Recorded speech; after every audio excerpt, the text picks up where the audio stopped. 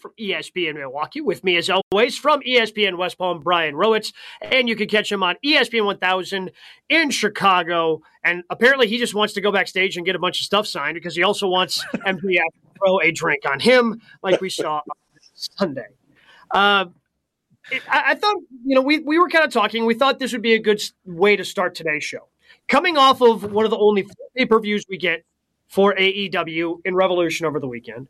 We're fully on the road to WrestleMania, less than a month away from the grandest stage of them all.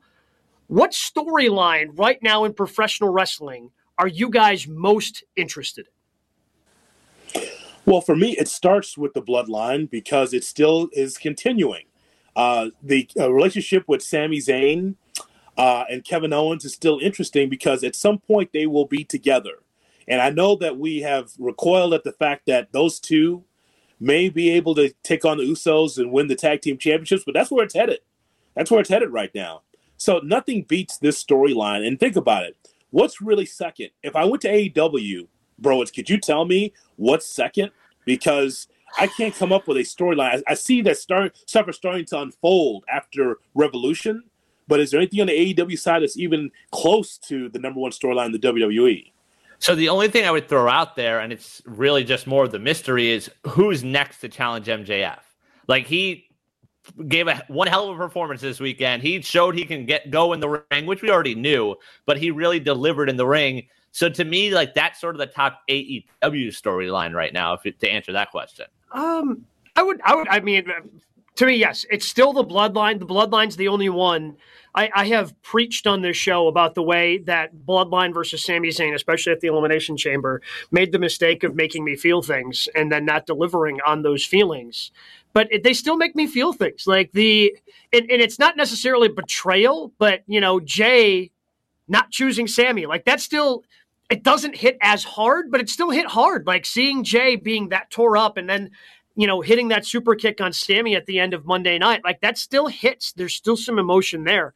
I would say the top storyline right now in AEW is actually probably what's going on in their women's division. It's the only continuous storyline that I think even makes sense right now with, they've actually built to it where, Ruby Soho is now aligned with Saraya and Toni Storm and they're building this originals versus, these outsiders that are coming in. And I'm kind of curious to see where that goes. Whereas, like, okay, Blackpool Combat Club, I guess, turned heel, and AEW's got to stop doing this crap, man. Again, though. You might get that. Yeah, that's again. what I'm saying. We got to stop having blow off type matches and then not blowing off feuds. All right, like Blood and Guts, Texas Death matches. Like, these are things that end feuds, not like, oh, okay, now we're going to continue these things.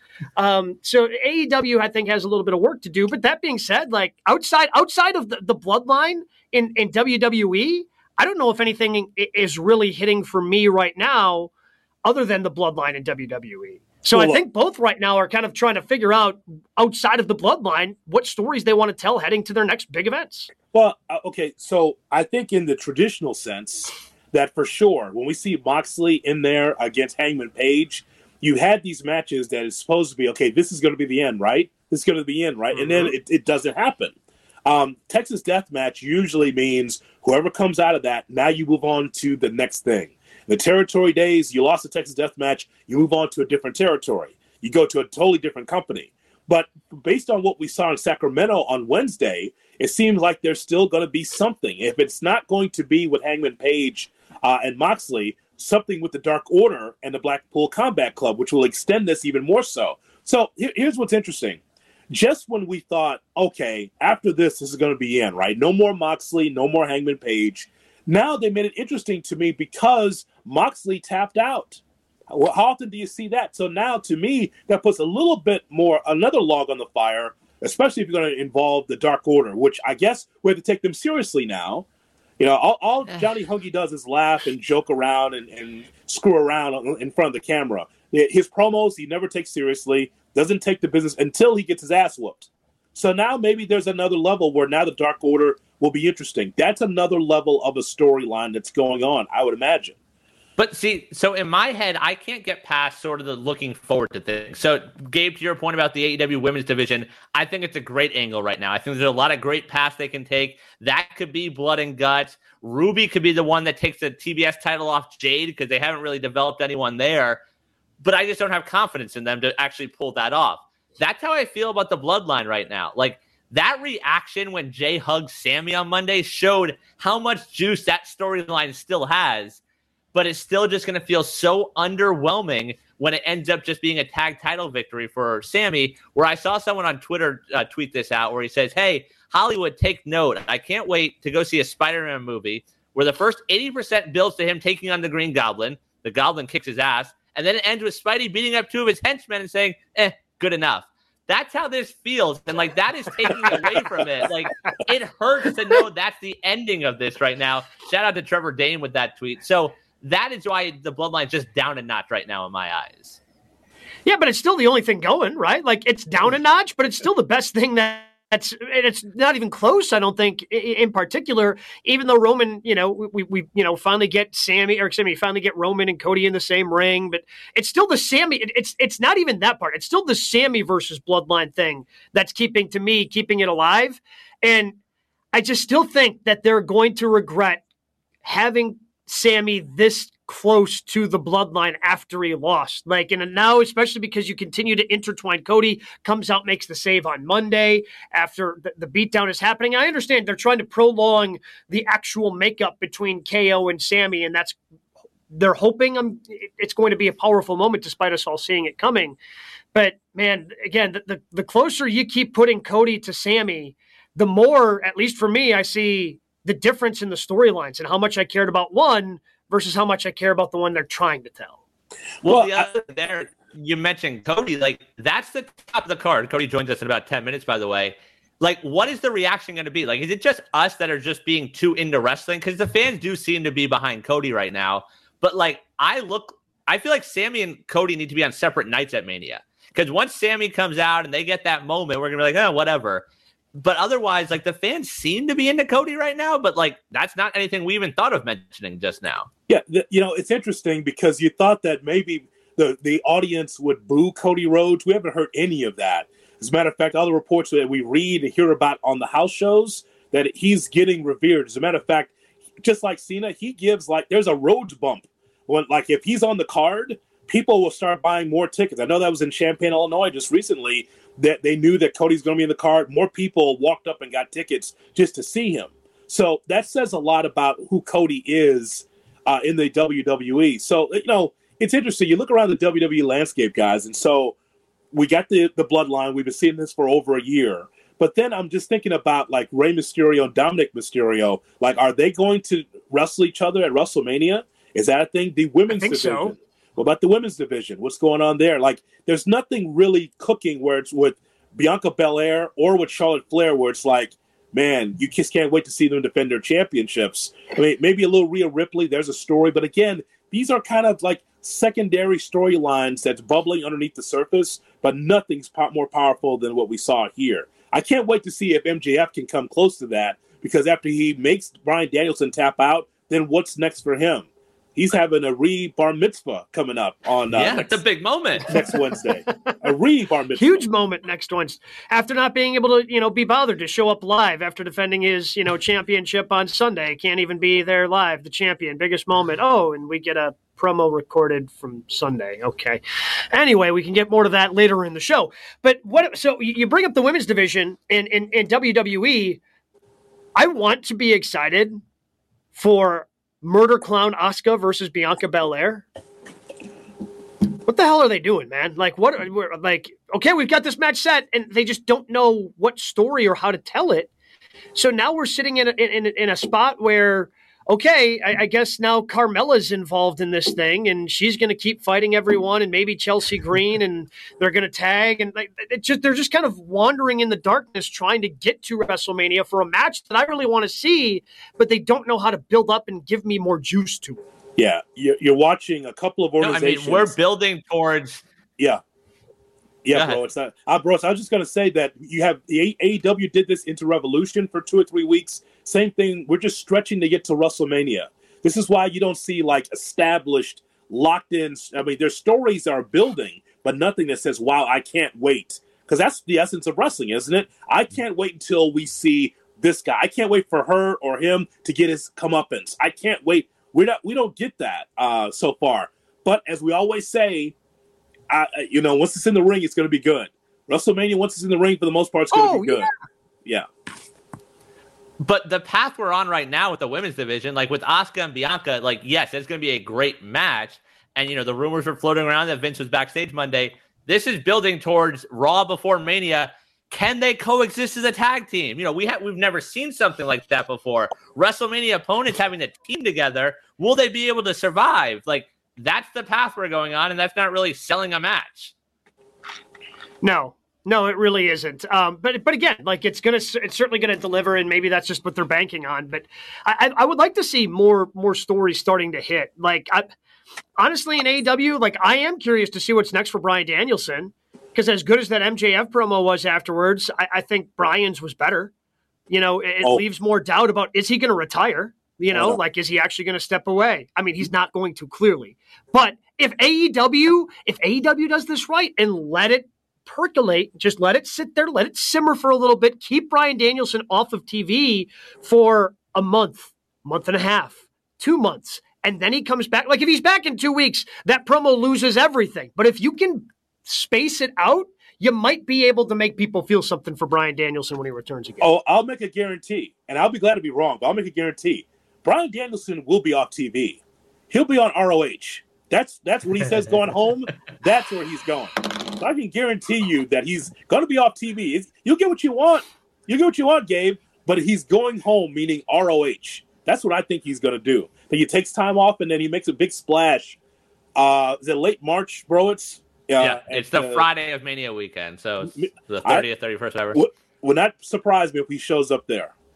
I will say they'll get my money that night. They might get my $10 a month if that night ends with Eddie Kingston winning the ROH title, and then out comes Bryan to challenge him, and that's your next angle. Oh, sign me up. Yes. Oh, by the way, Gabe. Yeah. I told this to Broitz already, but I'm going to spring this on you. I did not text you with this. Glad you're sitting, Gabe. This is big time. Yes. All right. I have a reveal. All right, hold on. Okay, backwards hat. Now we're ready. All right, let's go. Hit me. You may be disappointed in me, and it won't be the last time. But I am now a member of the ROH Honor Club. What? I know. Wait. I know. I am not. All right, I would like to throw that out there. I am not. Yeah, I mean, there's a lot to unpack here, and we've got Cody Rhodes coming up in just a matter of 2 minutes. So quickly, let's unpack, Jay Hood. What made you decide to spend the $10 a month on Honor Club? What? Yeah, he's not even ready. Just not even ready for the follow-up questions. Yeah, I did, and I did that because I was just so curious to see what that first one would look like. I was concerned because it was last Thursday, and so I wanted to check it out, and it gave me kind of like that TNA 2006 vibe as far as the building, because it was in Orlando, and I was just like, okay, the crowd was hot, and I was just very curious, and I got one of my matches of the week based on what I saw there. So I have to admit to you, I know that usually that would be Broitz getting that Honor Club, but I raised my hand. It was me. I got right. Honor Club. I'm locked in. I can't wait to see Bryan Danielson. Now it's going to be worth the $10. I'll be able to see him every week, probably. Him against AR Fox. Quality. Yep. There we go. And with AR Fox going over, I'm sure. Naturally. That's how that goes. Yeah. So, okay, when we need ROH book reports, I know who to turn to. Now that has fallen onto you. You have done this to yourself. You have no one to blame but yourself, Jonathan Hood. All right, so earlier this week, you guys had the opportunity because WWE, you mentioned the house shows, and you mentioned Cody being featured on house shows. Well, Cody is going to be wrestling in my city. He's going to be wrestling in Milwaukee, not this weekend, but next weekend. Ticketmaster.com is where you can get tickets and check out the road to WrestleMania. It's going to be at Fiserv Forum, and because of that, you guys had the opportunity to, earlier this week, talk with the number one contender for the WWE Undisputed Universal Championship, Cody Rhodes.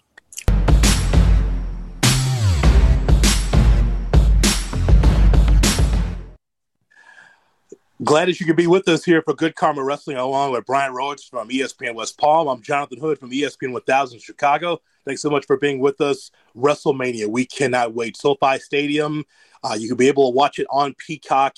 It is Cody Rhodes against Roman Reigns for the undisputed heavyweight championship for the WWE. Cody Rhodes joins us right here on Good Karma Wrestling. Cody, it's Brian and Jonathan. Thanks so much for your time. Oh, thank you very much for having me. You know, wrestling in this wrestling and sports entertainment space, good karma is not always the first thing you think of. You know, so you guys are blazing your own trail here, right? You know, I'm gonna leave this interview in a good mood here. You know, good karma, spreading it around. I like it. Love it.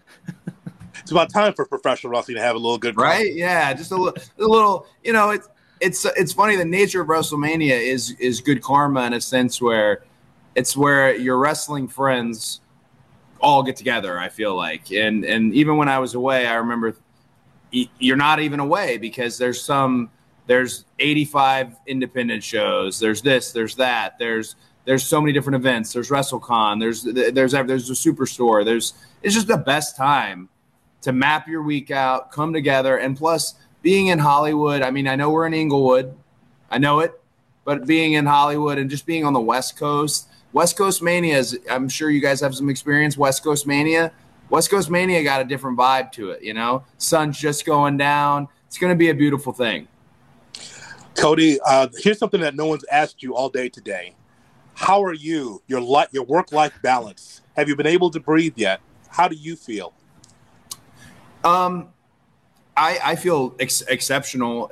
The biggest thing for me is I haven't necessarily been able to breathe, and I knew I would not be able to. So I have a legal pad, like a yellow legal pad that just is a scratch of all my calendar. Yep. And I just try the best I can to get everything in. There it is. the biggest thing is, it sits on my bus, and I haven't really left my bus. Because we were in Syracuse Saturday and then Sunday Trenton, coming to TV here today, in Boston today. But I got to make sure it's great to do all these shows. You got to make sure you do everything to get yourself ready. And a big thing for me is I came into the Royal Rumble at 8.6% body fat. Tights barely even fit. Poor Sandra thought I was still big, and I really want to maintain that. That's something like I really got into a great training program, a great regimen. And I'm trying to maintain that while also doing these live events. I just want to show up at WrestleMania in that kind of Rocky 3, Rocky 4, like the best shape you could possibly be. Hell, Rocky 2, the best shape you could possibly be in, because it's very much physically being in there with someone like Roman is a totally new experience. We haven't touched really ever. I don't count the stuff we did prior because he was a different guy and I'm a different guy. So being prepared for him as someone who's always in great conditioning, that's the area where I've had to try and make everything work and navigate, just to get there and deliver the goods for fans. We hear you talk about it from undesirable to undeniable to be in the main event of WrestleMania. What does that phrase mean to you when you look back on even the last decade of your wrestling career? I think, selfishly, a question that a lot of people ask is, well, I wonder if people will follow him from perhaps AEW. I wonder if they'll follow. And the way I kind of look at it is I don't think anyone can necessarily follow the path exactly because my story was so ridiculously all over the road, unique. And there was a point in it where it was absolutely out of the cards. Like out of the question that this could be a thing that was happening. I mean, at 20-something years old, I would have been so arrogant and so just braggart and bold. And all I keep thinking now is just I am beyond lucky, beyond blessed. Yeah, we worked really hard. And I say we because it was a great amount of people. And I shared my career with so many people, including a wonderful independent fan base that's followed me, a fan base that's welcomed me back. We worked so hard, but also we're so lucky to be here. But truly I think a lot about wrestlers when I say undesirable to undeniable, because wrestlers get so down on themselves about there's no way I can come back from this. There's no way. If you are watching what's currently happening, there's a way. it's called hard work, but it's also a great amount of luck, finding the right people, and also probably the biggest thing is being bold, knowing when to roll the dice, right? That more than anything, I was trying to explain that to Roman the other night on SmackDown. More than anything, that's what I do, man. When someone says, "Oh, this can't be done," we're going all in. Here's the full bet. Like I've been very lucky with my gambles, and hopefully WrestleMania is the biggest payoff of all time. Cody, you've been able to talk to people in the back at AEW and independents, and probably in the WWE. I mean, as a seasoned veteran, who do you turn to for big moments like this, big life moments like this? Who do you turn to for advice? Oh, I can't believe I'm going to give him credit, but I am. Yeah, so do you guys have those friends that just don't know how to text message, that they have to talk on the phone? Right, so DDP is one of those who has to talk in person. And he invited me over recently, and I remember it was such a pain to get there. You know, I got a baby, I'm barely home, such a pain to get here. But when I got there and sat down with him, I instantly realized how grateful and important he is to me, because, you know, it's the same reason Arn and I were really close prior. I don't have Dusty, right? And, I have a DDP, I have an Arn Anderson, someone like a Ric Flair. These people were close and connected and experienced it. So Dallas is somebody that I've gone to talk about things, not to say, here's what I think is going to happen, or what do you think is going to happen, or not to speculate on the moment, but more to just look at the moment and go, wow, this is let's enjoy the next 20-something days, because this is absurd.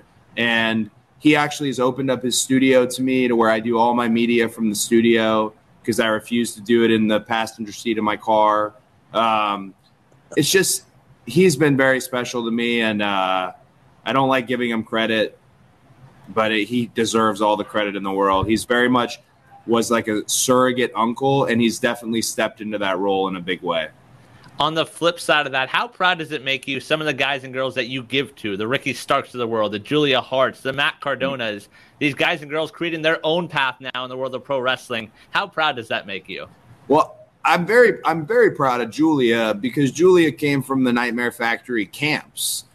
So that's like the question that anybody's going to ask. Hey, how's your school? Has anyone done anything? And we can name a few people who had experience already, but really she came from Camp 2, did the thing with the Varsity Blondes, but she just took advantage of every opportunity she found. She was just hitting home runs and even maximizing her minutes, and even small segments, big segments, whatever it might be. Just very proud. I keep an eye on her and Lee from a distance. You give to them, and one thing I've learned as a coach and stuff, and even in my role as in management, give without expecting anything back. There are people who I hired and my wife hired that don't even remember us anymore, and that's okay.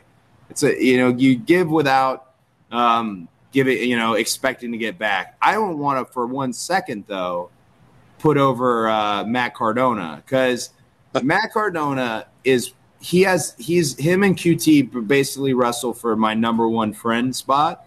Okay. But QT is emotionally, and I'm not afraid to talk about this, QT is emotionally available there. He's there to talk about real things. Cardona is so into his world, and I feel like he has blown me off on like 3 different park visits and stuff like that, to the point where he's about to get dropped way down. Wow. Like he might even get out of the circle, like below Aaron Solo, out of the circle, just because I'm really proud of him. He's out there. He's doing the Indie God thing with the Indiana Jones hats. Everything Matt's doing. Matt has been the king of the Indies now. This is going on year 2. You only usually get 1 run in that role, like he's going on year 2. What Matt does next is going to be huge. If he goes to AEW, that'd be cool. But if he comes back to WWE, that's what I want. It would be off the charts. I think he's a huge get, a huge free agent. He's the best he's ever been. But he's really pissed me off. I have no good karma with Matt Cardona at the moment. And Jay, we might need to help Cody out. We've had Matt on this show. We talked about Splash Mountain, so we might need to help you out a little bit. He did this interview with Bill Apter recently where he buried me. And I have this story about Matt which I'm going to tell eventually, about watching his first meeting with a certain member of management somewhere, how he tanked this meeting right in front of me. And then one big line he hit in the meeting that I'll never forget. This is one of my real life friends. He said, "I just want to make it clear, I'm never putting on a Nightmare Family jacket or associating myself with him on screen." What? I got you the meeting. Why? Why did you just under the bus right away? So, and then he said some other things that I'll save for the story in a more long form setting. But I love Matt Cardona. I'm greatly irritated with him at the moment. The American Nightmare, Cody Rhodes, will be taking on Roman Reigns again at WrestleMania. Watch it live on Peacock. 2 nights of great action from SoFi Stadium in Los Angeles. Cody, what was the reason why, maybe you've heard this over the years, why Dustin or why Dusty did not get a chance to be able to win the WWE Championship at some point in their careers? One of the coolest things happening, and I keep almost forgetting it, is Sunday before WrestleMania, Superstar Sunday on A&E, is the Dusty Rhodes documentary is coming out. And as the executive producer on the documentary, one of my favorite parts of it is some of the luminary figures from the 70s and 80s, WWF and then the WWF, tell us ultimately what would happen and what went down. And it's a story that when the father tells the son, you don't believe it because it sounds like a tall tale.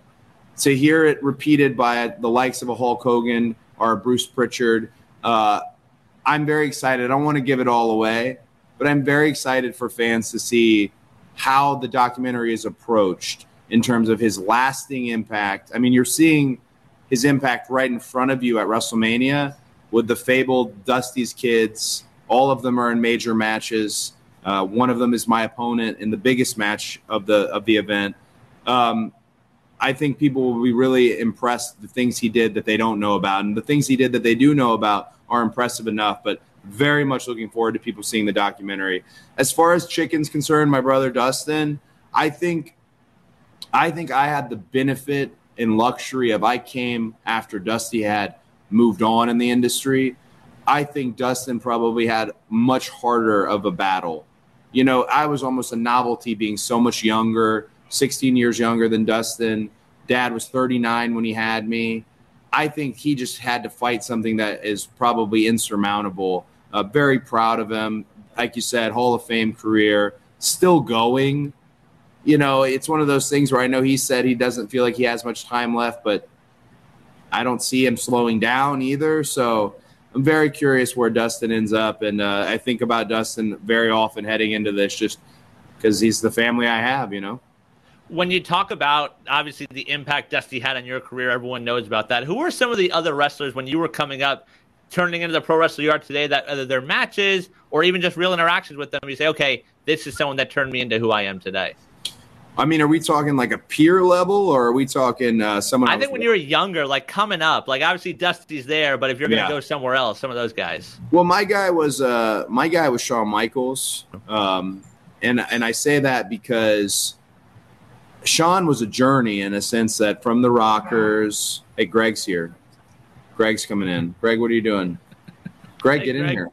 Hey, Greg. All right, so Shawn Michaels, he was one because Shawn, the Rockers happened, of course, and then the whole sexy boy persona, him and Sherry, and then everything. But then also going to a full WrestleMania where he didn't win the championship, to then go to WrestleMania 12 where it takes an hour plus to win the championship. He was someone I liked as a kid a great deal. He just captivated me. Him and Sting were my guys. They captivated me. But I loved it as I got into the business because you watched his journey. You watched his journey, and it gave you hope for, like I was talking about other wrestlers, when you think you're down, you're just a tag team guy or you're just a setup guy, you find yourself in this position if you do the work. Shawn being one, Sting, of course, my favorite being a WCW kid, the Steiners, of course. And then as I got a little bit more right before I busted in that teenage scene, Eddie Guerrero, another one where what a long journey to get to the Cow Palace, to get to that moment that he had with Brock Lesnar. And that's one that I think about a lot lately because, again, it's one that you wouldn't have seen coming. But then when you saw it, it made all the sense in the world. I heard that there was a shake at the stick out west in San Francisco. You hear any rumblings? Wait, what happened? What happened? There's a big show that took place in San Francisco. I was wondering your thoughts on it. I didn't. I actually only saw some highlights from Ricky. I had a pirated feed, which I probably should have just figured out how to get a right feed. I'm not going to tell you, Simi. I thought Ricky did great. I was very proud of him. Chris Jericho is an absolute legend. As he's more than a legend, he's Chris Jericho, and for Ricky to be able to deal with that and handle that in the way he did, very proud of Ricky. Very proud of Julia, of course, just seeing her. Proud of Malachi actually, because he was somebody that I loved our interaction with, and then I wanted to see more of that Malachi, and it's been a minute. So to see him deliver FTR guys, I saw, and then all my other kids. I ain't going to name them because I ain't going to put them over, but all my other kids who, one of them is out there in the main events, and we don't have to be best friends or anything, but just very proud of their growth and their continued growth. I know, we knew that you were a fan, but Bronny's like us. His own private link. Well, listen, one of the benefits of working for WWE is like, it's on Peacock. You go on Peacock, it's right there. Right? Anywhere else I've wrestled, whether it's New Japan, anywhere else, these interfaces are a disaster. They're a disaster, guys. And, I love Fight TV. I'm all right. I like Fight TV. That one, at least they got some of the, but come on, right? Clearly, you're tuning in a streaming fashion today. We've talked about it a lot. You mentioned New Japan. I'm pretty sure we've signed up for the dojo somehow and trying to watch some of their shows. So here we are today. They take $10 from me every week, and I don't remember what I signed up for. So, but hey, whatever. Everyone's learning. We're growing as WrestleMania is the biggest numbers-wise, metrics-wise that it's ever been. That just brings up the whole business, and I'm beyond blessed that I get to be in that position. We've seen it on social media. We've seen people get in trouble sometimes at house shows for the too sweet gesture. You at a house show, yourself, the Good Brothers, and a fan dressed as your father. We shouldn't expect any backlash from that, right? You're going to be okay from that's too sweet? I think I'll be fine. I also the Mike, the Dusty impersonator, often sometimes can be, it's wonderful and a blessing, but often sometimes can be a little bit of a nuisance because the crowd is going nuts over him.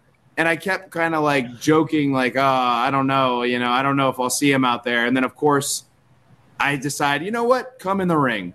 Why not? Make a whole big deal out of it. So it ended up a great guy who actually part of the Dusty doc. I don't know if it'll make the final doc, but he has a really unique story, not unlike my father's. So it's great to see the fandom continue and people take the photos with them and stuff. I love it. Let's play match game. I don't have the pencil mic like Gene Rayburn, but I can at least ask the question. So, Cody, Roman Reigns as a performer is blank. Roman Reigns as a performer is elite. What makes him elite to you? I think as far as the big things that you need for this in terms of presentation, in terms of conditioning, in terms of poise, I almost want to go back and say Roman Reigns is a superstar. The term superstar is often uniquely used because it's how WWE wrestlers are described, and I do understand. But Roman's the one that makes it clear what the distinction is. Roman's the one that makes it clear, he is a wrestler, sure, a really great wrestler, but he's also on Jimmy Fallon. He's also able to do all these things that he's able to do in a way that represents an entire brand that is a multi-billion-dollar worldwide industry. He can't just be a wrestler. And he's the one that makes the distinction for me as what an actual superstar is. When you see him come out and you see how kids look at him and the bloodline gauntlet and the respect they have for him, that's really him more than anybody else. Cody, as always, we appreciate your time. Again, WrestleMania will take place on Peacock. Again, a 2-night event, SoFi Stadium. Again, the main event, Cody Rhodes against Roman Reigns for the undisputed WWE Championship. As always, good luck to you. Where Rhodes stands, so we're right behind you, Cody. Let's get this done. Thank you. I just got yelled at on my phone while we were talking by somebody who told me I needed to be by ringside. So I hope they know I'm doing this. I'm doing this media, and I'm doing it with Good Karma Wrestling, so they can wait. There you go. Greg, Thank you, gentlemen, very much. Thank you. thank you. Great interview with Cody Rhodes here on GKW. By the way, again, they are going to be here in Milwaukee, Road to WrestleMania, not this Saturday, the following Saturday, Ticketmaster.com. Or if you want, you can buy them at Fiserv Forum as well. Before we get to number 2 in our 3 count, your guys' thoughts on the interview. Well, first of all, with honesty, Broets, I forgot to promote the Milwaukee part of that because all I saw, honest to God, and I'm sorry, Gabe, and I know that was a setup. All I saw was the main event at WrestleMania, and I saw stars in my eyes. I forgot. Thank God you're here because bro, I'm not gonna put it on him. I'll put it on me. All I saw was, oh my God, we got the main event at WrestleMania. Cody, what? Oh, no, don't worry. I forgot about it also until Gabe mentioned it leading in. I was like, oh, that's right. That is what we were promoting. So, yeah, go check them out in Milwaukee. Go see Cody. Thanks, Gabe. But you weren't here to steer the ship. So all you got your 2 jackaloon, co-hosts, and all we saw was the main event. Like, Cody, how are you? WrestleMania on Peacock. So we're sorry. I will say though, like David pointed out, like Cody's such a legit wrestling fan. Like the pirated feeds, like come on, Cody, you can afford that. Like the fact that he's bringing up AEW. Yeah, what are we doing here? Thing. You're telling me that WWE didn't give him a big fat contract to come over? He's pirating feeds? He's one of us, man. Right?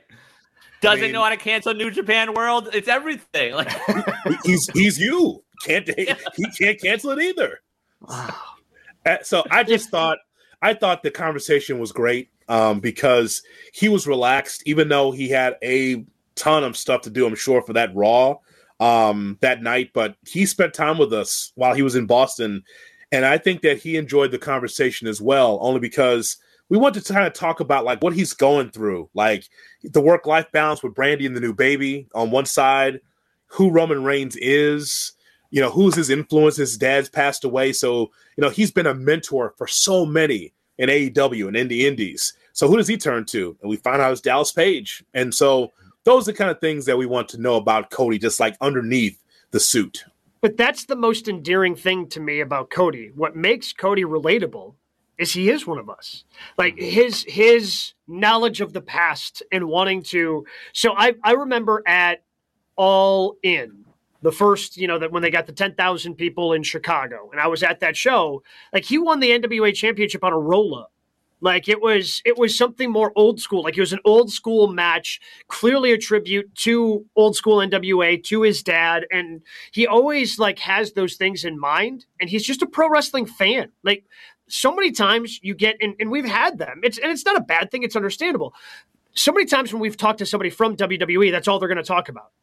But he is very obviously paying attention to so many other things in the pro wrestling world because he's a pro wrestling fan. And that's what makes him endearing to us. He's not afraid to say, he was allowed to when he came back. It's part of his entrance. There's more than one royal family in professional wrestling. That's how it starts. That's how it starts. And he's used some of those terms that we thought were banned by Vince.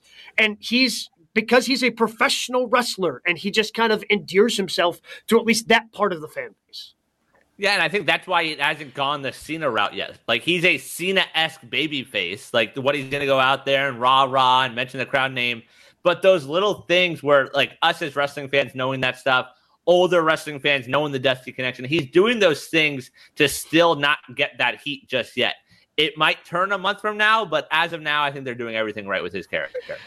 If you happen to miss any of that interview, you can either watch back one of the links wherever you watch GKW through the Good Karma Brand's social media feeds, or, of course, you can just download Good Karma Wrestling, listen back on the podcast wherever you get your podcasts. Brian, what do we have at number 2 on the 3 count? Well, that moment Cody had to go out to Raw for was a little hand-me-down and a little hug from one John Cena. Cena then cuts a promo on Austin Theory, accepts his challenge for WrestleMania. Been a lot of buzz about that Cena promo. How would you guys grade the Cena promo from Monday? It was a great promo, right? Like in terms of the delivery, in terms of the message, I was feeling, because he's John Cena. He's one of the best on the mic of all time. That's the way it is. That's part of John Cena. But it is controversial in the fact that the more I sit here and the more I watch it back and the more I think about that promo, what exactly did it accomplish other than to absolutely and utterly bury Austin Theory? Well, here's what you're supposed to do. In that situation, it's supposed to be a compliment sandwich, right? That's what it's supposed to be, a compliment sandwich. And we didn't get that from Cena. Cena buried Austin Theory, which is what we normally hear about Cena, right? Burying opponents. Whether that's true or not, in his career, like, once you take on Cena, your career's done. And whether that's true or not, I mean, I think that's beside the point, but what endearing thing did Matt Cardona? Excuse me. I'm sorry. I just right, I just had exactly. Bless you. Oh, Gabe. thank you. You keep going on that list, by the way. You keep going on that list. Dolph Ziggler. So I would just say that what did that do for Austin Theory? I mean, because here's why, bro. It's everything Cena said from my standpoint and from the show standpoint is true. The truth. Every bit of it. Every bit of it. Yeah, so go ahead. Nothing. That did nothing for Theory. And like we've talked about him a lot on the show, like the stupid cash in. They were starting to build him back up. And then you mentioned that they pipe in crowd noise. Like as good as Cena was, like who wins from that promo? Like Monday after Mania comes, like there's no one moving forward. Like, yes, we assume Theory's going to win at Mania, but that did nothing for him. And the one thing I kept thinking back to, because I've mentioned him a lot on the show, is Karrion Kross when Adam Cole did that to him. It's on NXT, and Adam Cole is no John Cena, but he completely cut the legs out from under. It's Theory. Yeah, it's what you mentioned, Hood, right? Like usually when you go after your opponent like that, you have the compliment sandwich. That's what you have to have. You gotta have a little something where you're at least giving him credit. And the only time he kind of gave him credit was like, oh, I've been in those shoes before where I've kind of been lost, and he mentions the ruthless aggression John Cena, the one that initially came out. And as he mentioned, that almost got him fired because he just didn't have a direction. And that's kind of where Austin Theory is. Like, but this to me doesn't give Austin Theory a direction. Like, I don't know how Austin Theory comes back from that promo. I just don't know how he does it. It's an A- for me because of how well executed John Cena had it. The minus only is, what did you do for the young guy? When you go back to Hollywood a week after WrestleMania, Austin Theory's still going to be there, floundering with his reverse chin lock, and where a guy's got to be able to fight from underneath. Kane, it's got to be Kane on YouTube says Theory went to cry in his car after that Cena promo. Probably did. Probably did because, like, okay, if you're Theory, you're like, okay, great, I'm in the ring on a big stage with John Cena, and so my prediction still is, I know we're a few weeks out, I still think that Cena wins at the WrestleMania, and Jay White comes in from the side door the next week and then beats Cena. That's what I say. But still, if you're Theory, you're standing there and you're taking it. It reminded me a little bit. There's some vibes of Rock Cena with that, where The Rock had some notes on his wrist pad. If you remember this, their matchup at WrestleMania, because Rock didn't have it. Of all people, didn't have the gift to gab. And Cena was like, yeah, don't forget your notes right there on your wristband. I mean, it was personal. Yeah, but those two were elite level. Like, no one's going to get squashed from that. Like, Theory, if you told me WrestleMania next year in Philadelphia, Theory no longer works there, I don't think that's crazy at this point. Because, like, Cena even cut out, like, from the match, him saying, like, oh, if you beat me, you beat a part-timer, and the Raw after Mania crowd's going to eat you alive. Like, yeah, that's going to happen now. And then after that, it's going to be silence. Like, there's nowhere for Theory to go after this. And that's why, like, I say it's a B, because as good as Cena was, it was just so damn bad for Theory. What if, Inception style, this is what Hunter wanted, because Vince was always, like Austin Theory was always a Vince guy, and all these rumors are out there about Vince coming back. Hunter's like, oh, I'll show you guys. Remember Austin Theory, that Vince guy? My buddy John Cena's going to go out and just absolutely just bury him live on television. Boy, the mustachioed Vince McMahon probably didn't like that promo. we didn't like that thing, but you know well, what? but Cena's like his one guy. Like Cena's the only one that's been like spotted having dinner with Vince out in like public since all the things with Vince went down. That's got to be conflicting for Vince. This is a big conflict. It's a great point, Gabe, by Soul Brother number 5 on YouTube when he says, "Let's not forget when Cena almost killed Roman Reigns on the mic when he said that he was giving him a problem." Yeah, but still, like Roman's on the up. Like Theory, they had to build him back up. Like that's been one of the best things Hunter's done is build him back up from that terrible Money in the Bank. And he was like, no, he's not this top-notch heel, but like there's just no more building now. Well, how about this? How about this, Gabe? How about this? How about that Austin Theory beats Cena? And no matter what Cena says, this could be Austin Theory's MJF moment. Because all three of us thought that MJF would win in that 60-man Iron Man match of Revolution. We just weren't sure how. It was a classic, which we'll get into a little bit later on. But just the idea that MJF won, and now he's going to be parading around like, yeah, I beat, quote-unquote, the best in the world. Austin Theory can come back on Monday Night Raw after WrestleMania and says, I beat John Cena. But he can be on that no matter what Cena says. If he beats Cena 1, 2, 3, it's like at least that's a notch on his belt. He can go around with that and still be aided because he has go-away heat right now. He does. Sure. But like Fandango beat Chris Jericho at a WrestleMania 2. Like you can have that WrestleMania moment. Cool. But what do you actually do with it? And I think that was the larger point of the Cena promo. Like, yeah, sure, you can beat me. You can put that notch on your belt. It's not going to matter because you can't do anything with that win anyway. Like that's how little you matter. That you could beat 16-time world champion John Cena, the guy that everyone in WWE programming is trying to make the GOAT of professional wrestling, the guy that WWE props up themselves as their greatest champion of all time. And if Theory beats you, it still doesn't matter. It doesn't matter because Austin Theory has proven to us that he can't do anything with it.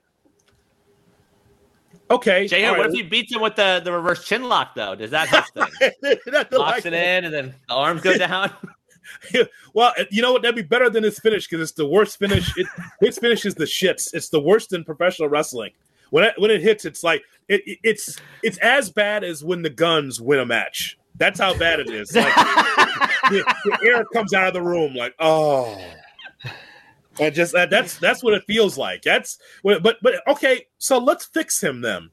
Okay, we know the problem is that he's got go-away heat, comes out there, very mechanical in the Vince era way of doing a promo. So how do you fix Austin Theory? I mean, it's a young talent. What do we always say? We want something new in the business, right? Something new on Raw. Something new. All right. So how do we fix him? But he's not new. He's the Raquel but he is new. What do you mean? He's been around for 2 years. What do you mean he's not new? No, but his character's not new. Like, he's just generic heel in sunglasses. Like, he's the exact same thing as Raquel Rodriguez. Like, why should I care about smiley babyface Raquel because she can, like, flex? It's the same thing for him. Like, why do I care? Just because he has a punchable face that now all of a sudden he should be like... I don't have a reason to care about Austin Theory in the same way I don't have a way to care about Raquel, despite them wanting to push both of them. Like, give me something. Give me more depth of character. Give me something to grab onto instead of just being shallow babyface who can flex and smile or smarmy heel who wears sunglasses and runs away from fights. So what is it like taking from all this and like, is he a sympathetic babyface? Like, hey, everyone's like almost that Miz-like route. Like, oh, no one accepted me. Like, he takes the loss at Mania. Like, John Cena came out and tried to end my career and then, like, slowly build it back up again. Like, the way we've seen him built back up the last few months, build it back up again until next year's Mania. God, that's a tough one, man. That's a tough one. He comes across cocky. He looks great, but just like, again, I'm not sure how now back in the day, like under Bruce Pritchard, when he was really working with characters a lot, like you would have gave him a whole new persona, different character, a whole new coat of paint. I'm not sure what he needs. I just know that what I see is what I saw under Vince, and that is what Gabe just laid out. Gabe just laid out the whole LinkedIn resume of this young man. Smarmy heel, he's got sunglasses on in the ring, and has the mechanical way of being able to do a promo. It's very inflexible. His style is very inflexible to me. You got to find a way to connect with the audience, and he just hasn't. Well, you mentioned those fresh coats of paint that we used to see a lot in the 90s and 2000s where they'd be different characters. Yeah, put him on, make him a baseball player, make him Abe Knuckleball Schwartz. We're seeing it with Baron Corbin, and now nothing's connecting. Like, is he going down that path? Like, Corbin's the one guy that is in current WWE that you've seen go through 5 different character versions. That doesn't happen anymore. They brought in JBL. And that didn't even work for Corbin. They're trying. They're trying. I mean, he's about to be Corbin's about to be a male model. I mean, honest to God, man, like, they've gone to the, and by the way, Corbin can work for a big guy. It's absolutely. But it's like, they haven't had a plumber in the while. Let's just do that for theory. I hope Bruce Pritchard isn't listening. What about an electrician? Like, we're just going to start naming the trades? Like, jeez. Bruce will do that right away. Hey, I got an idea for you. Like the whole common man thing. We're going to put a drill in your hand. You're going to be an electrician. We're going to do that. We're going to start some vignettes. Let's go. Let's go to Hartford, Connecticut, and film some stuff. Like, no. And a bunch of vignettes just talking about the word shocking, like puns regarding that stuff. It'd be perfect. Oh, man. I mean, we need to come up with our top 5 guys who are just stuck. I mean, like, I can't even tell you, like, Baron Corbin, guys, if he was in AEW, it'd be the same thing. Right. Like, it's Austin Theory. Well, some of the comments are saying put him to NXT 2.0, but like, didn't see someone mentioned Grayson Waller's there. Like, you can't even do that. Like, I don't think that helps at this point. Yeah, that's a great list, and I think we should come up with that next week. Our top 5 guys who are just guys or gals who are just stuck. Just stuck. I mean, we may have to do 6 because I think number 1 clearly is Baron Corbin. And I feel for the guy because, I think there could be something there, but like everything they try just falls flat on its face. Sad. Yeah. Number 3, Brian. Sunday night for San Francisco is AEW Revolution, ending with MJF retaining the AEW World title. What do you guys want to see from AEW after Revolution? How in the world can you? What's the matter? So they put on a banger of a main event on Sunday. Fantastic match, tremendous. Like match of the year type of match, right? Like when we do get to the end of the year, that match, the Iron Man match, is going to be on the short list of what we're talking about in terms of match of the year. And we can't get MJF on television? How is MJF and his next angle not closing out the show? Instead, we have QT Marshall closing out the show on Dynamite last night. What are we doing? Like, I just don't understand. You don't remember their interactions that everyone talked about? Yeah, no, completely forgot. Completely forgot that QT Marshall's word is his bond when it comes to Powerhouse Hobbs. When I think of word is bond, I don't think QT Marshall, but that's exactly what the storyline was. That's what I said. That's what I got. Yeah, where's that complaint about Roman? Where's that complaint about Roman after Elimination Chamber? Where is it? The bloodline is still present. The bloodline still was there, and that's the beauty of the bloodline storyline, is that you can take the main character and float him in and out because he has negotiated that part-time schedule, but he has a presence. Whether it's Paul Heyman getting off his phone and going, "Hey, if you don't figure this stuff out with your brother, the tribal chief is gonna blame you." Because they've built it around a cast of characters, you don't need the main character there all the time. Now, it's certainly enhanced when he is. But when you're just the lone wolf, you're the devil, you got to be there you got to be there on Wednesday night. They have to have something other than a promo that was cut after the match on Sunday. You have to do something. If this is going to be your guy that you're propping up, he has to be featured on television that next show. Has to happen. It's inexcusable that it didn't. Well, you're going to have to realize that AEW is keeping MJF special, just like Roman's being kept special on WWE TV. Well, that's right or wrong. That's what they're doing. Sure. Now, to me, again, old school me says that, yes, he should have been in Sacramento on Wednesday. Sacramento on Wednesday or next Wednesday in Winnipeg. I would say, how about both? How about that? Yeah. If you're going to pick one, it would be right after the pay-per-view you had on Sunday. That's just for me. But it's okay because now that builds anticipation. Because I'm going to see what this is going to be like on Wednesday. And then who comes after him next Wednesday? I'm interested in finding out. Yeah, did I want to see him Wednesday in Sacramento? Yes. But you know what? Now I can't wait to see who comes after him next because that should tell the sign of who's going to be in line for the next championship for Double or Nothing. I mean, you ran down a list. Yeah, so if you look at this show, like I'm most interested in, can they stick with their guns? They made a sort of statement on Sunday. MJF, Ricky Starks, Jungle Boy, Jamie Hayter, like their young guys and girls got wins over the ex-WWE guys. The numbers haven't quite backed it up. Another, 800,000 last night on Dynamite. Will they stick with those young guys moving forward, or are they going to, panic and all of a sudden bail somewhere? Yeah, let's go through that list again because that's the thing that stood out to me. Because if you're an AEW fan, you got Jericho who lost, you got Danielson who tapped out, you got Jon Moxley who tapped out. Christian lost to Jungle Boy. Christian lost to Jungle Boy. He's buried. His career's buried. Ruby and Saraya lost to Jamie Hayter. The Elite lost to House of Black. Yes. So I'll take it because I think, and I don't know what AEW considers Revolution. I don't know. Is this their WrestleMania? Is this their Backlash? No. Is this their Survivor Series? I don't know what. Seriously, I don't know what it. But to me, it was a big enough event to draw a line and say, okay, now the AEW stars are going to shine, and I think that that's best for the company. Like you were built all the way up to this with ex-WWE people and veterans. Now here's the young guys. Here you go, Jungle Boy. Here you go, Ricky Starks. Here are your people. Now you're gonna root for them. You're gonna pay a ticket. You're gonna go watch them. I think that's why this year's gonna be very intriguing for AEW. That's for sure.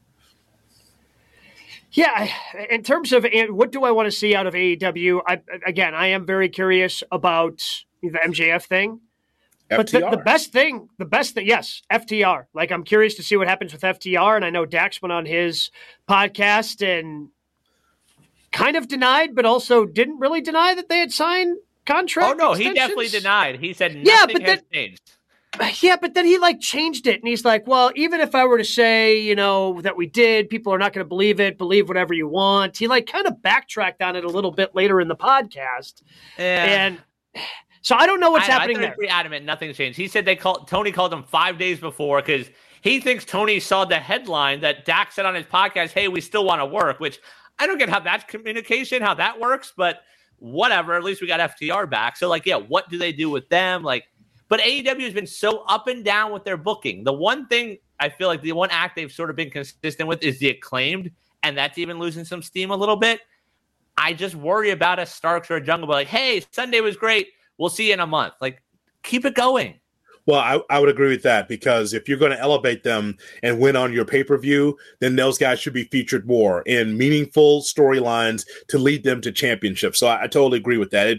This has this, I don't know, guys, it feels like it's not ruthless aggression, but it feels like the Heyman-led SmackDown team where, 2000, 2001, 2000, in that era. That's what it feels like, where it's bubbling into something pretty special. As far as FTR is concerned, so I'm just going to tell you that Dax Harwood is a worker. And I don't mean in the ring. I mean with the press. I don't believe in anything he says as far as the contract status. No, I'm just... And I'm sure he's going to be a guest in the show at some point this year. But I know he's working us because, he loves to talk. He's got a podcast now. He's old school, man. Yeah, Kayfabe's a thing. I think he's sandbagging us because otherwise, why would FTR just be rushed on the television? They were on the pay-per-view at the end, which saved the whole thing. As soon as the Guns won, all I know is that Danhausen had the crowd going. The crowd was behind Danhausen. And as soon as the Guns won the match, he was like, yay, 1, 2, oh, do-do-do-do-do. And then the song came on, and then the crowd was completely out of it when they found out the Guns won. But why did FTR show up? Because I think that they're going to stay with AEW. That's what I believe. I think there might be something signed that we just don't know about yet. It wouldn't surprise me. Yeah, I think they ultimately stay with AEW. By the way, the only thing worse than that would have been Jeff Jarrett winning the tag team championships with Jay Lethal. Clearly would have been worse than the Guns. It's the only thing that could be worse than the Guns. Tell him, bro. Tell him. Do you want to go to news and notes? I got something for you. No, wait. But yeah, it's I know where you're going. All right, so AEW title news. The AEW All Atlantic title is no more because it's now the AEW International title. And next week in Canada, Orange Cassidy defending against the new AEW International Champion, Double J, Jeff Jarrett. He's winning that title. 100%. No. No. How much? No. You want to bet? No. Can't do it. Don't do it to me, Tony. I won't show up on Thursday. I swear to God. What are we doing? What are we doing with Double J? What are we doing? Somebody explain it to me like I'm 5. I don't want to actually do the research, but is there anyone this year that's been on TV more than Jarrett? Oh, I think he's been on every show. He's on every show, every week, both shows. Why is that, Gabe? Come on now. Come on, Wrestling 101. Why is Jeff Jarrett on your TV?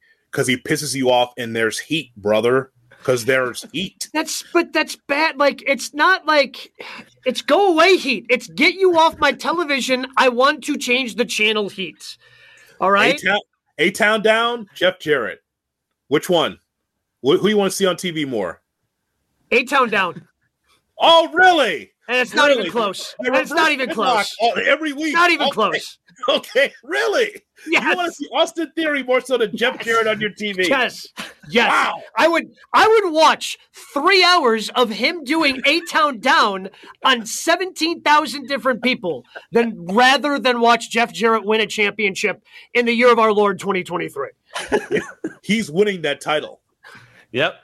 Because otherwise, this will be his first singles match in AEW, as far as Dynamite, right? It has to be. Yeah.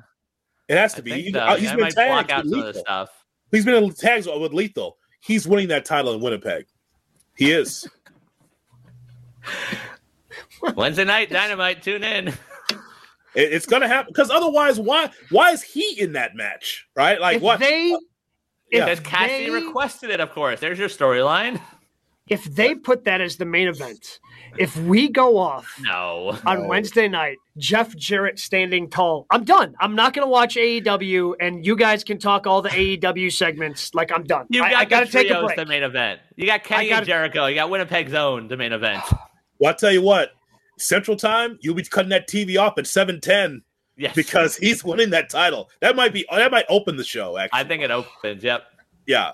No, he's going to win that title. Because otherwise, like, first of all, you never needed this championship. We never needed it. But then you change it after, a year?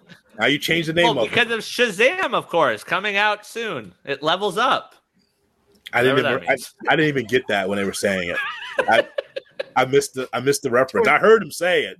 It's I'm gonna level up. Thank you, Excalibur. I don't know what you're saying there, but level up. He's winning the title. Does he get confetti? Yes. Yeah. Oh, wow. Yes. Okay. It'll be red and silver confetti. It's done.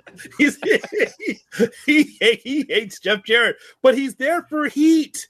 Every time he comes out there, he gets a reaction. You saw him on Wednesday. So what? We're doing a young person revolution AEW other than the oldest man alive.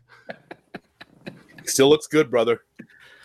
All out international title, Jarrett versus Nate. How about that? On board with that? All out? Chicago? Nate and Double J, international title? I won't be there for that then if he's going to be in the title. But it's happening, man. It's happening. And I think that in just hats off to Orange Cassidy, done a nice job. Yep. Very nice job. The title, if it does that next week, and I said this when he got the title, I'm like, cool. I'm glad that he got it. I don't think he's going to have a good run with it as the champ, and he has been spectacular. So hats off to Orange. Elsewhere in news and notes, Sports Illustrated says both AEW and WWE are interested in signing the 24-year-old Commander, who we saw on Dynamite last week. And just of note, WWE did reach out prior to Dynamite. They didn't see that and be like, oh, that guy's good. So he's still weighing his options. I mean, good for him. It wouldn't be the first time it's happened with, the way that Tony does things is interesting, where he allows people to kind of showcase themselves before they sign sometimes these deals.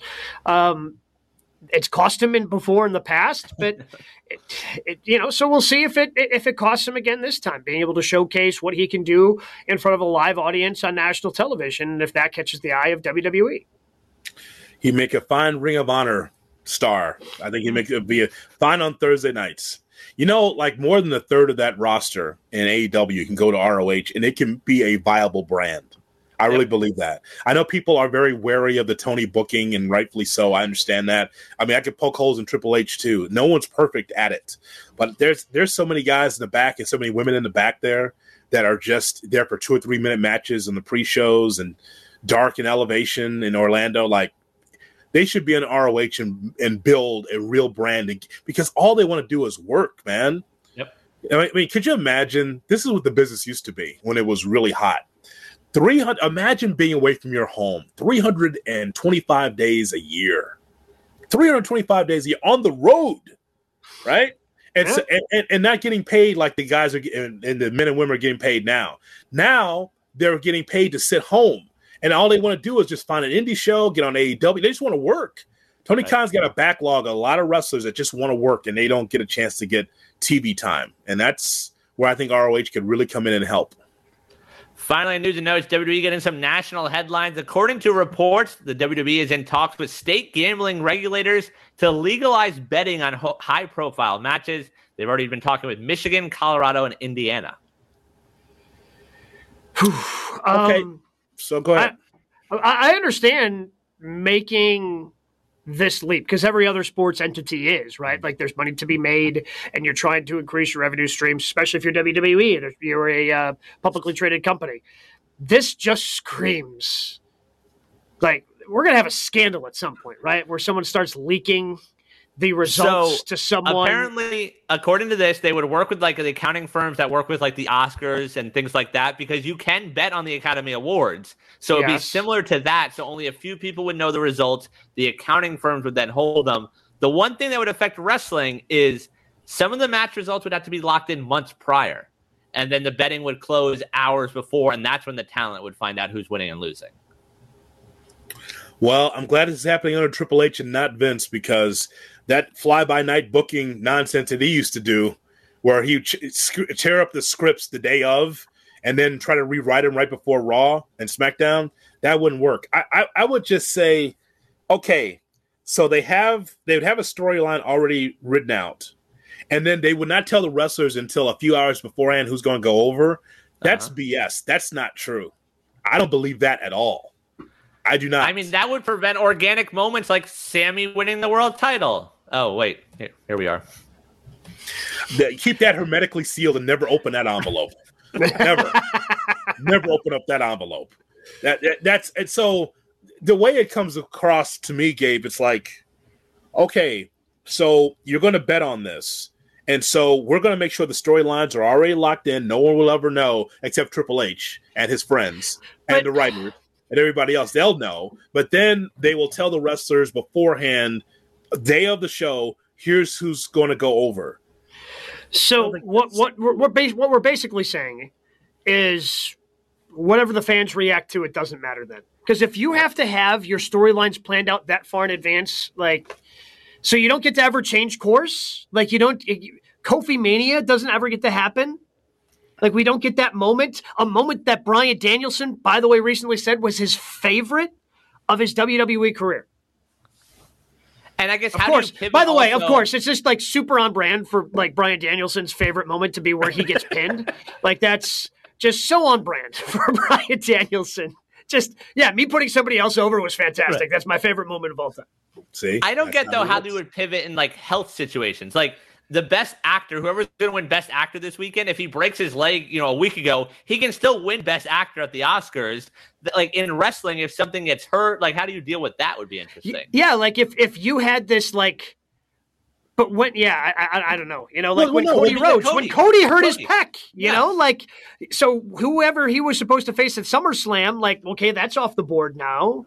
Well, you're right. Well, if there's someone injured, you take the match off the board, just like a game or whatever. You just say you take it off the board. Like if Cody got injured against Seth Rollins, hey, this is supposed to be, you know, minus 1,000 or whatever it is for Seth Rollins. Okay, well, he's injured, so take it off the board. Whatever it is. But to me, you don't need to post these, to me, that early and often, I don't think. I mean, once like a match is set, yes. Like, so right now we're in the build for WrestleMania.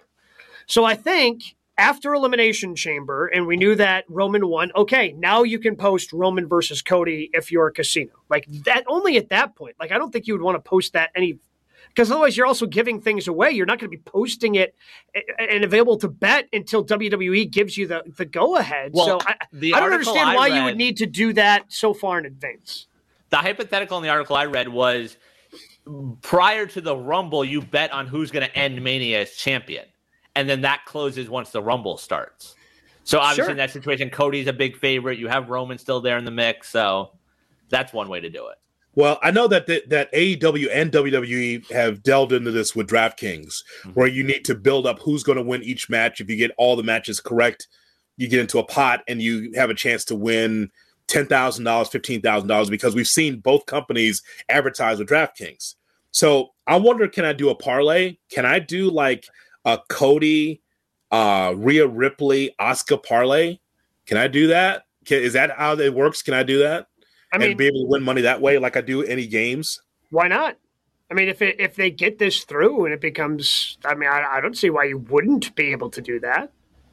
Like Brock Lesnar will be plus 500, almost would be like a distant like underdog and almost wins, and I can get like $300 or. Can I do that? You just got back from Vegas. Is there anything on the board? Was there a I did not see. Paul? Was there a Paul Rollins up there?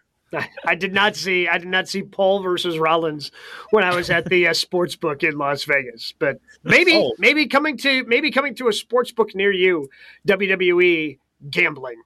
Yeah, betting on individual matches. Like Soul Brother number 5 says. So what happens if it's a double DQ? So that to me, that's like taking it off the board, right? If it's a double DQ, you get your money back. Yeah, it's just like if the line is 3 in an NFL game, you just get your money back. And or is that like an option? Is it like soccer, where you can bet on a side or a draw, and that's essentially what that would be? Well, sure, yeah. This is not a bad idea. I know that Tim Hefty says this. No, I think it's a good idea actually, because if you could bet on Survivor, which has been taped 6 months in advance, you can bet on WWE. I don't think this is a bad idea. It gets more people involved.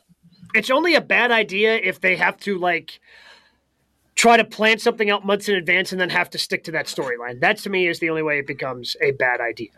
What do we got this week for match of the week? Or are we just going to all say the 60-man plus overtime Iron Man match and end the show? Yeah, I mean the other one I'll throw out there though is the Trios match. Like House of Black finally getting a win. Like that match was really fun. Yeah, I would say that 60-minute match. It actually was more than that, 66 minutes, right? I mean, we got more than what we bargained for. That match was so good, guys. We know that that's just a blip on the radar for AEW because they'll try to top it with something else. But that match was great. And actually, I will throw in Mox.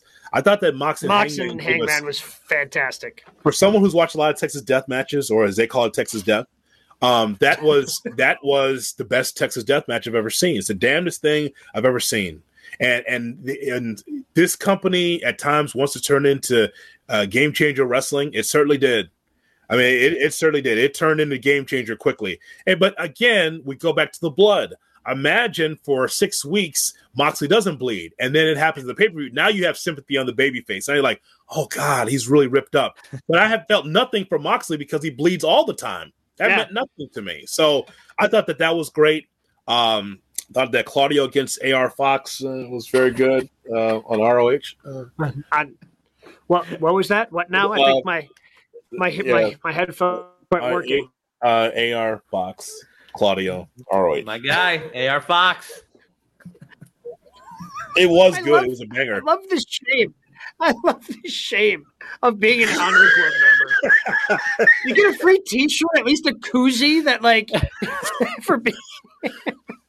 I mean, I wasn't gonna do it, man. Now I've turned into Broets. Now after the show, now I gotta be looking for ROH Honor Club. I can't help it. Rick Abani and Coleman are a great 1-2 punch. That's a great booth. Very good. It is a great booth. It is a great booth. I enjoyed the ROH pay-per-views with those guys. Anything on SmackDown or Raw that we missed? No? No, just a bunch of more wonky Triple H finishes. Yeah, nothing really stood out there. Yeah, they're treading water before Mania. You know, nothing super special. Shout out to Revolution, another great pay-per-view. And if I told you Samoa Joe and Wardlow was the worst on that card, that's pretty good because B+, everything else was really, really solid, I thought. Yeah, it was a great show, for sure. And again, that's what we've come to expect out of AEW. I'm hopeful that they can kind of pick up where they did right about this point last year when they really started hitting their stride leading into Double or Nothing. We'll see if they can do that now since they decided not to put their champion on live television this past week. But he will be on live television next week. You know, again, like QR Marshall, like QT Marshall, excuse me, standing tall at the end of your show after a big, great pay-per-view. Probably not the route you want to go. But that's just me. That's just me. Hey, he's synonymous with a champion. Can't say the same thing about his faction. His faction is there not was even silence when he came out. There was nothing when he came out. Any of his guys, like you think Solo is going to win a championship anytime soon? All his guys, nope, not even close. Not even close. But we are on that road to WrestleMania, and we're going to have plenty of storylines to be told on SmackDown and Raw and AEW next week, and we're going to all talk about it right here, same time next week on GKW.